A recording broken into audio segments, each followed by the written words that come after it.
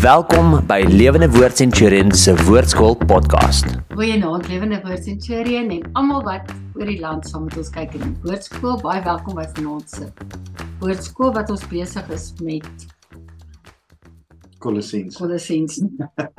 Ek onthou die Engels en nou kry ek net eers dit omdraai. Alright, Wouter, sal jy vir ons bid? Ek het vir jou baie vrae. Ons het ons verlede week ook gepraat oor dat ouens nie die kruis plus iets moet verkondig vir redding nie, maar net die kruis alleen en hoe maklik tradisies en vooropgestelde idees sommer inkruip en dan word dit sommer 'n doktrine en 'n teologie en dan as ons weer gaan kyk na dit dan staan ons nie waarheid in dit nie. Nee. Okay, bid vir ons. Here, baie dankie vir u liefde. Dankie dat u liefde en u genade oor as genoeg is. En dat ons leef op grond van u genade, nie op grond van reëls en regulasies en van moeds en moenies nie. Here, dankie dat die liefde bonatuurlik deur die Heilige Gees in ons harte kom woon en ons dring, ons bind en ons lei. Dankie dat die Heilige Gees 'n lewendige gees is wat binne in ons vir ons kan kom onderskei en wys wat reg is en wat verkeerd is. En ons hoef nie reëls en wette wat deur mense opgemaak is te hê om ons in 'n bepaalde rigting in te stuur nie. Here, ons het u lief en ons wil u volg, nie mense nie. Dankie Jesus. Amen. Amen. Nou, ons is by vers 18. Ja. Nou, hierdie is geweldig mooi, maar ek dink as ons begin met Kolosensse 2, en ons is in Kolosensse 2. Kolosensse 2 is 'n geweldige belangrike hoofstuk. Ek onthou hoe jare terug ek met mense gesit het, 'n gesinnetjie wat in my gemeente was, en toe Witbank toe getrek het. Ek was in Delmas, hulle trek toe Witbank toe, en hierdie gesin kom sien my, en verduidelik, hulle wil met my Delmas gemeente praat, want hulle het nog verhouding met die mense daar, en hulle wil almal oortuig dat hulle die Sabbat moet onderhou, en dat hulle nie meer moet sê Jesus nie, maar Yeshua, en dat hulle nou nie meer vark moet eet nie, maar toe sê ek, wow, stop, wag 'n bietjie. Waar kom hierdie goed vandaan? Nee, hulle het nou gereël wat die regte reëls is, en die regte regulasies is om 'n Christen te wees. Hulle is nou in 'n nuwe kerk. Het hulle die ware reëlboek gekry? Die ware Okay. wetboek ontdek. En, Ja, okay. en toe vat ek hulle eerstens na Galasiërs 3 vers 1 toe, van who has bewitched you? Ek het julle vryheid geleer. Daai is so Paulus se persoonlikheid. Like it. Paulus vra vir die klomp, man, weet julle getoor? Julle is getoor. En toe vat ek hulle na Kolosensse 2, toe sê hulle, nee, wag. Hulle predikant het gesê, jy moet nie Kolosensse 2 lees nie, en Kolosensse 2 moet jy nie, is nie deel van die hele ding. Nogal, okay. Okay, maar ons kan Romeine 8 toe gaan, ons kan Romeine 12 toe gaan. Kom ons gaan, jy kan nie die hele Bybel uithaal nie. As jy 1 Korintiërs 3 verstaan, van die gees van die Here bring vryheid. So, ek wil net vir julle sê, ek het 'n absolute weerstand in mense wat sê, jy moet hierdie doen. Jy moet dit so doen, as jy nie die Sabbat onderhou nie, as jy nie 'n Christen nie. As jy nie die Here se naam reg uitspreek nie, as jy nie, in elk geval, hoe weet hulle wat die Here se naam reg uitgespreek is? En die ding is, 'n naam, kan ek weer sê, ek het dit al 100 keer gesê, kom uit verhouding uit. Ek is lief vir Jesus. Ek kan vir hom Jesus sê, al is sy oorspronklike Arameese naam waarmee sy ma hom geroep het, Yeshua. Dit maak nie saak nie. Hy gee nie om oor my aksent nie. Hy weet, hy kan Afrikaans praat, as jy dit nie weet nie. Hy kan Engels praat. Dit is nie 'n probleem nie. Ek dink altyd daaraan dat as my vrou my aandag wil hê, dan noem sy my Aibi. Waar kom dit vandaan? Ek weet nie wat dit werk. Maar dit trek my aandag. Nou, Dalk Ja, voordat dan- ek is 'n beter cricketspeler as in my eie. dit is ons Maar- nou eintlik min of meer dis mos nou eintlik 'n wen-wen vir my. Maar ek dink aan my dogter, my jongste noem my Nad. N-A-D. Sy spel dit K-N-A-D, Knad. Sy noem my Knad. En ek weet nie waar kom dit vandaan nie. Van dad af wat Knad genoem geword het. My hart smelt as sy my Knad noem. Selfs op 'n WhatsApp. Knad, ek wil net gou vir Knad vra wat is hierdie en hoorie, ek sal vir enigiets doen. Want ek is mal oor haar. Wat sy my noem word vir my mooi. Luister, daar's hierdie mite van jy moet die regte uitdrukking van Yeshua se naam hê, anders te gaan hy nie vir jou luister as jy bid nie. Come on, dis nie die Here se verhouding God. Hy's lief vir jou. Hy's liewer vir jou as wat ek vir my jongste kind is wat my hart laat smelt as hy my 'n weird naam noem. So moenie in hierdie stories. Ek hou van wat Paulus sê filosofie, leebedreerheid, teorieë. Moenie in hierdie goed vasval, filosofie van mense. Strooi, teologiese strooi vasval. Daar's my nuwe terme. Teologiese strooi. Ek dink nie mens moet dit te veel sê nie. Nou vers 18. Moenie dat iemand wat aandring op selfvernedering en die aanbidding van engele en wat hom verdiep in visioene wat hy gesien het, julle van die prys beroof nie. As gevolg van sy sondige aard, dink hy sonder rede baie van homself en hou nie vas aan die hoof nie, uit wie die hele liggaam ontwikkel, ondersteun en saamgebind word deur gewrigte spiere met groeikrag wat van God kom. Vers 19 sê, daar's 'n liggaam. Die Here staan 'n verhouding met die liggaam, jy staan ook 'n verhouding met die liggaam. Dit gaan nie oor hoe fancy jy is nie. En dan as jy vers 18 sien, dan sê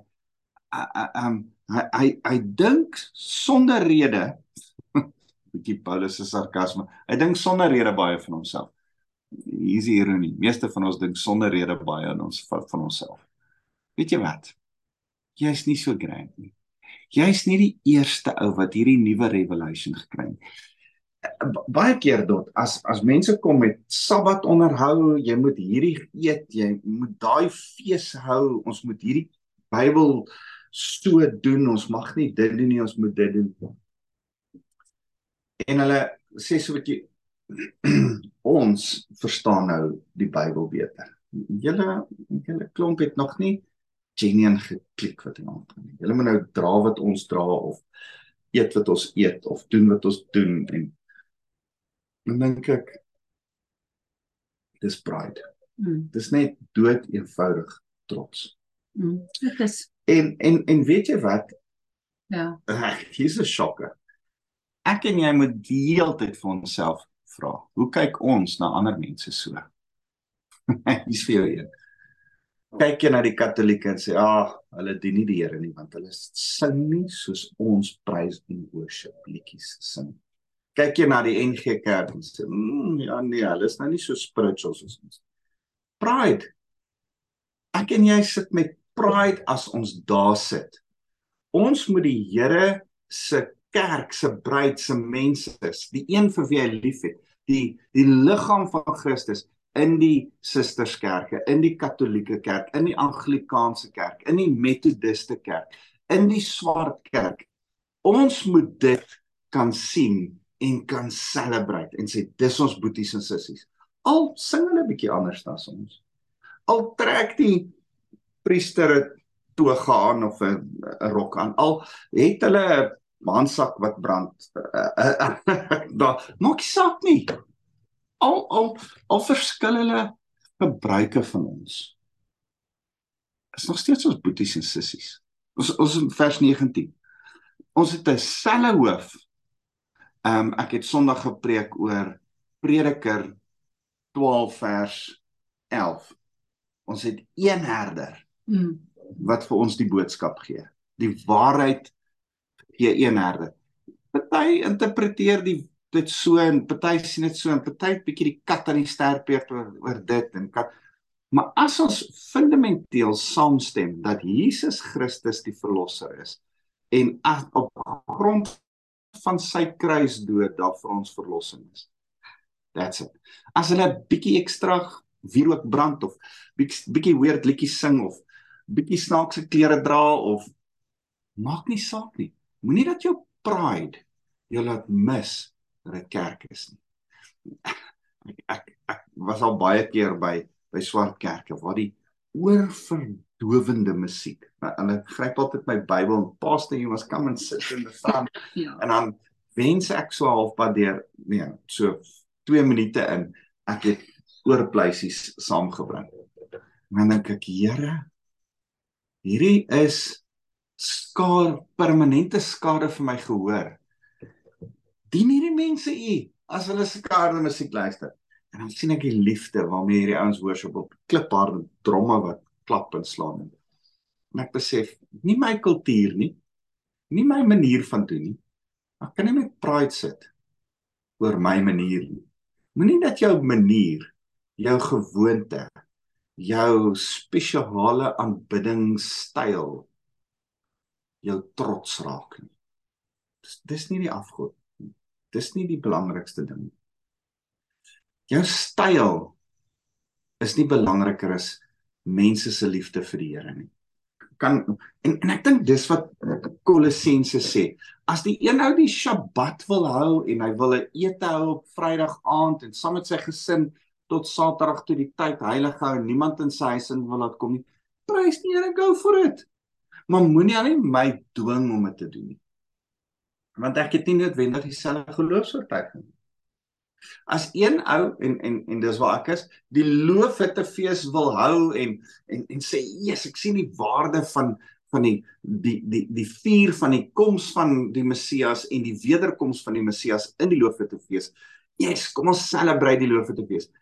Is my gesindheid nooit om iemand anders te dwing om ook die loofhuttefees te vier. Ek sien die waarde daarvan, ek sien die beloftes van reën as ons die loofhuttefees, maar jy hoef dit nie te vier nie. Jy hoef nie. Ek vier dit vir my. Ons het die geloofsoortuiging daarvan. En ons het vir die Here gesê, ons sal dit elke jaar vier. Uit 'n fees, uit dankbaarheid, uit Here, ons besef wie U is en wat U vir ons gedoen het. Maar ek kan nie vir jou dwing om dit te doen nie. Nie as jy dit nie verstaan nie. Ek kan jou probeer verduidelik wat die mooi beginsel en waarde daarvan. Maar ek kan nie laat my styl en my gebruike en my manier van doen belangriker word as die essens van ons goeie boodskap, Jesus en ons liefde met hom. Maak dit sin? Ja, maar jy sien, dis my vraag is, daar is ook kerke, ek hoor wat jy sê, absoluut van gebruike, en of jy nou 2 langes en 'n korte sing, of maak jy nie saak nie, verstaan?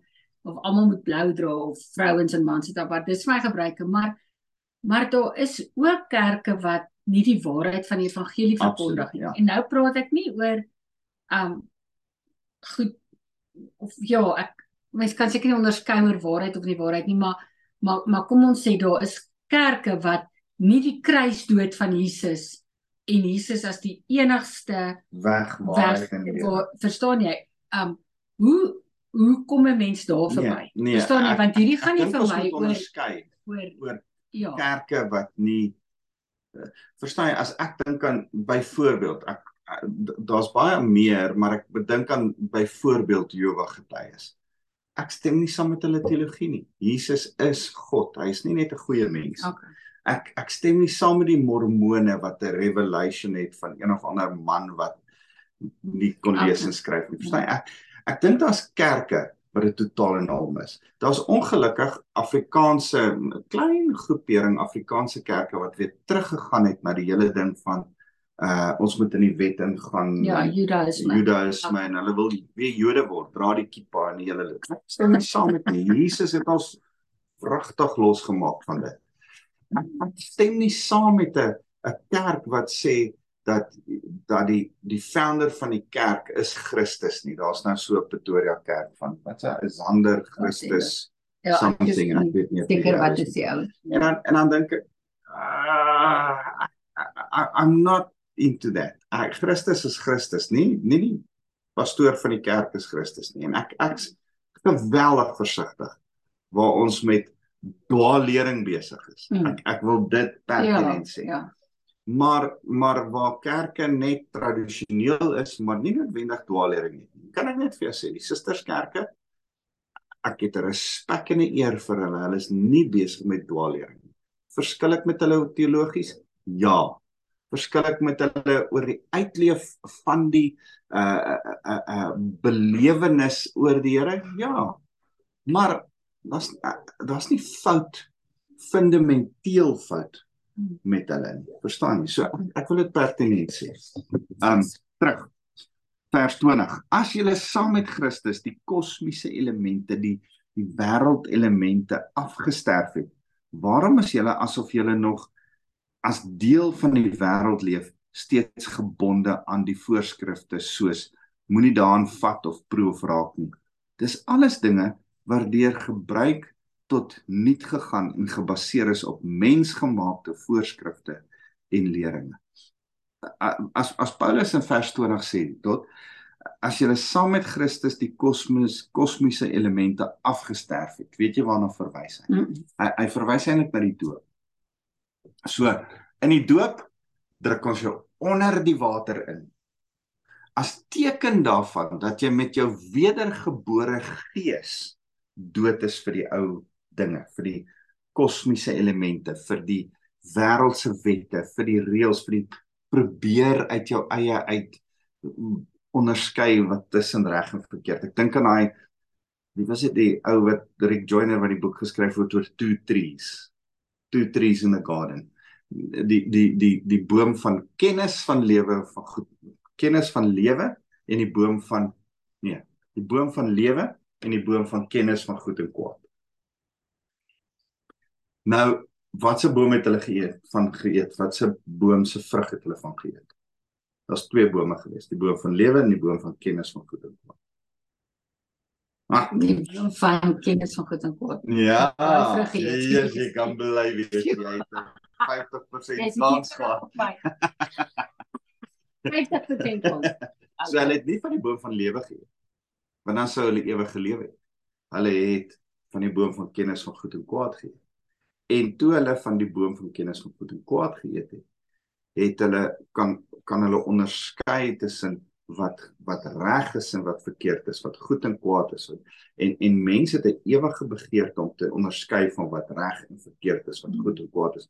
Godsdienst, die vermoë tot godsdienst, die ding wat mens anders te maak as diere, is godsdienst, is die vermoë om die heeltyd op 'n liggaam, siel en gees vlak te probeer onderskei wat reg is en wat verkeerd is. En nou doen ons dit in godsdienst. So, daai goed is reg, daai goed is verkeerd. En of jy nou 'n moslim is, en of 'n boeddhis is, en of jy nou 'n Shinto of 'n Janis of 'n Zoroastrian is, hulle almal reg en verkeerd. Kerke reg en verkeerd. En dis nie waar dit gaan. Die Here sê, nee, wag. Paulus verduidelik hier, jy het die reg en verkeerd neergelê. Jy het vir dit dood gegaan. Ons het dit in die water met jou doop, as jy nog nie gedoop is nie, dis wat ons moet begrawe. In die water, onder toe, dan wys ons, jy is dood vir dit. En met jou wedergeboorte het jy nou opgestaan. Ek sê altyd, daar's 2 dele van die doop. Ons moet jou begrawe, ons moet jou mindset, jou ou lewe, jou ou manier van doen, van reg en verkeerd onderskei, begrawe. Jou godsdienst, begrawe. Jou sin vir ek wil reg leef, begrawe. En dan los ons jou gelukkig nie onder die water nie. Dit sou weg wees. Ons haal jou uit die water uit. Nuwe lewe. Dan eet jy van die boom van die lewe. Dan staan jy in lewe op. Dan is kennis van goed en kwaad verby. Jy staan nou in lewe en verhouding met die lewe, Jesus Christus. En dis waarna Paulus hier verwys is. Hey, ons het die kosmiese goed afgesterf. Ons het die goed en kwaad goedjies afgesterf. So, waarom is julle dan asof julle deel van die wêreld leef, nog hier is, in hierdie wêreldse goed en kwaad gebonde aan voorskrifte, soos moenie daarin vat of proef raak nie. Eintlik sê, julle is nou in lewe, julle kan enigiets doen. Dan sê hy, dit is alles dinge wat deur die gebruik tot niet gegaan en gebaseer is op mensgemaakte voorskrifte en leringe. Goed en kwaad, goed en kwaad, goed en kwaad. Hoewel hierdie voorskrifte met hulle selfopgelegde godsdienstpligte, gefynste nederigheid en liggaamlike kastyding die skyn van wysheid het, is dit heeltemal nutteloos, maar dien tot bevreding van die sondige aard. Sure. So, dit lyk soos, ja, ek het hierdie ding onder beheer, ek kan vir jou sê wat's goed en wat is kwaad, en ek lewe net goed, en kyk hoe oulik is ek. Sê, hey, jy het nog glad nie geklik, dat die battle nie gaan oor goed en kwaad nie, dat die battle gaan oor lewe en dood. Goed en kwaad is twee kante van die dood. Kies lewe. Begrawe die dood, begrawe die goed en kwaad stryery, begrawe jou kastige nederigheid, jou godsdienstige prim en properheid, begrawe al daai, en kom in lewe in verhouding met Jesus. Dit gaan also oor verhouding. Verhouding maak al die moedse moenies gaan. Verhouding is, yes, ek wil hom tevrede stel, ek is so lief vir hom, wil hom nie teleurstel nie. Dan doen ek goed op heeltemal 'n ander manier. So, dis wat Paulus sê, nou sê hy vers 1 van hoofstuk 3, nou sê hy, as julle dan saam met Christus opgewek is, sien jy dit? Ja. Dood in die water, so, julle het afgesterf, vers 20, 3 vers 1, as julle saam met Christus opgewek is, hy praat nie van die opwekking eendag, hy praat nou, van julle is uit die doopwater uit opgestaan, het jy al uit die doopwater uit opgestaan, ek wil nie vra of het ons jou al onder die water ingedruk nie, dis die negatieve kant, het ons jou al uit die doopwater uit opgelaat staan, laat weet ons 'n bietjie, as julle dan saam met Christus opgewek is, streef na dit wat daarbo is, waar Christus aan die regterhand van God sit. Ouens, ons is eintlik nie, ons is in hierdie wêreld, maar nie van hierdie wêreld, ons behoort aan hom. Daarom sê hy, vers 2, bedink die dinge daarbo. Moenie net by die aardse dinge dink nie. Julle het immers gesterf en julle lewe is saam met Christus verborge in God. Julle behoort na hom. Julle is saam met hom. Julle is vas in hom. Christus in jou, jy in Christus, by God, in sy teenwoordigheid. Nou het ons die vrymoedigheid om in God se teenwoordigheid in te gaan. Jy is nie meer 'n sondaar nie. Ek wens ek kan die kerk dit laat vasmaak. Partykeer selfs maak ek nog hierdie fout. Dan noem ek myself 'n sondaar. Want ek hier is die ding, ek's 'n kind van God wat partykeer nog sonde doen. Maar ek's nie meer 'n sondaar nie. Die sondaar met die struggle om nie sonde te doen nie, het ek afgelê. Wat opgestaan het saam met Christus is iemand in Christus wat die issues in sy lewe oorwin. So bedink die dinge daarbo. Is 'n ander denkwyse, is 'n ander manier van werk, is 'n prentjie wat ek teken van heiligmaking en verheerliking. Yes. Nou sê hy, bedink die dinge wat daarbo is, nie die dinge op aarde nie. Julle het immers gesterf en julle lewe saam met Christus verborge in God. Wanneer Christus verskyn, hy wat julle lewe is, sal julle ook saam met hom in heerlikheid verskyn. Ek dink hy praat hier verseker van die einde. As Jesus op die wolke weer kom, gaan ons 'n verheerlikte liggame in opstaan sonder siekte, dood, skande of sonde of skuld. Ons gaan nie meer sonde hê nie. Maar wat ek dink hy ook sê is, wanneer Christus verskyn, ek dink hy verwys na Johannes 12, van, if I am lifted up, I will draw all men unto me. As Christus skyn deur jou, as Christus geopenbaar word, sal julle ook saam met hom in heerlikheid skyn. Ek dink daar's 'n ultimate glorification, 'n ultimate verheerliking, maar alles wat ons nou in heiligmaking begin doen, wys so 'n klein bietjie sulke glimpses op Jesus. Ja. As ons sonde wen, as ons goedjies uitsorteer in ons lewe, as ons oorwinnings kry oor ons depressie, angs, moegheid, ons het vanoggend so 'n hele mooi teaching geluister oor verandering, dan sê die Here, ek wil myself openbaar in dit. So ek wil nog een vers doen, dan sê hy, daarom moet julle daardie deel van julle wat op die aarde gerig is, aardse gerig is, doodmaak. So. Dis dood. Ja. Maak dit dood binne in jou. Al hierdie reg en verkeerd soek, al die godsdiens en kastige nederigheid en op jou manier die Here wil dien. Maak dit dood, man. Dan sê hy, maak dit dood. Onsedelikheid, onreinheid, welis, slegte begeertes en ook gierigheid wat afgodsdiens is. Nou as ek aan al hierdie goed kyk, hy begin in vers 18 op mense wat aandring op selfvernedering. Kan ek net vir jou sê, as ons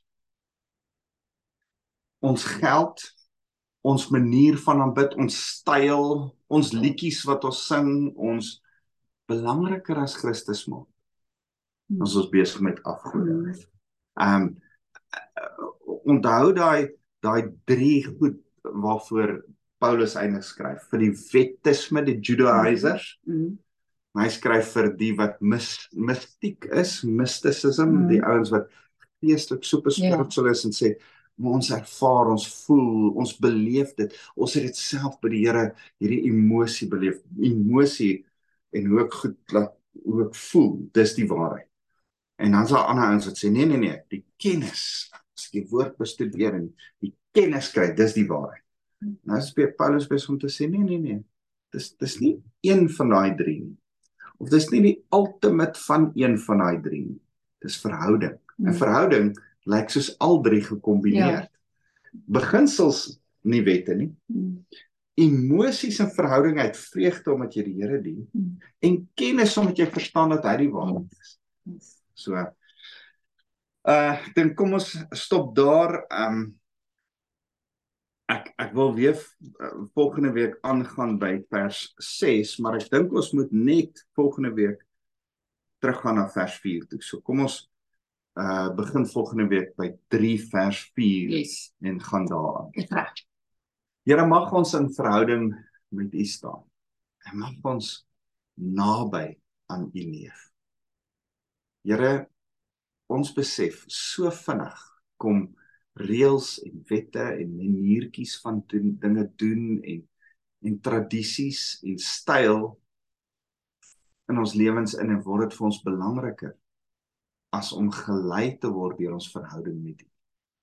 Here, help ons om nie daarin vas te kyk nie. Help ons om gedurig verander te word deur U Gees. Dankie, Jesus. Amen. Dankie. Dis reg, is nie nog iets wat jy wil vra? Nee. Bless julle, sien julle volgende week.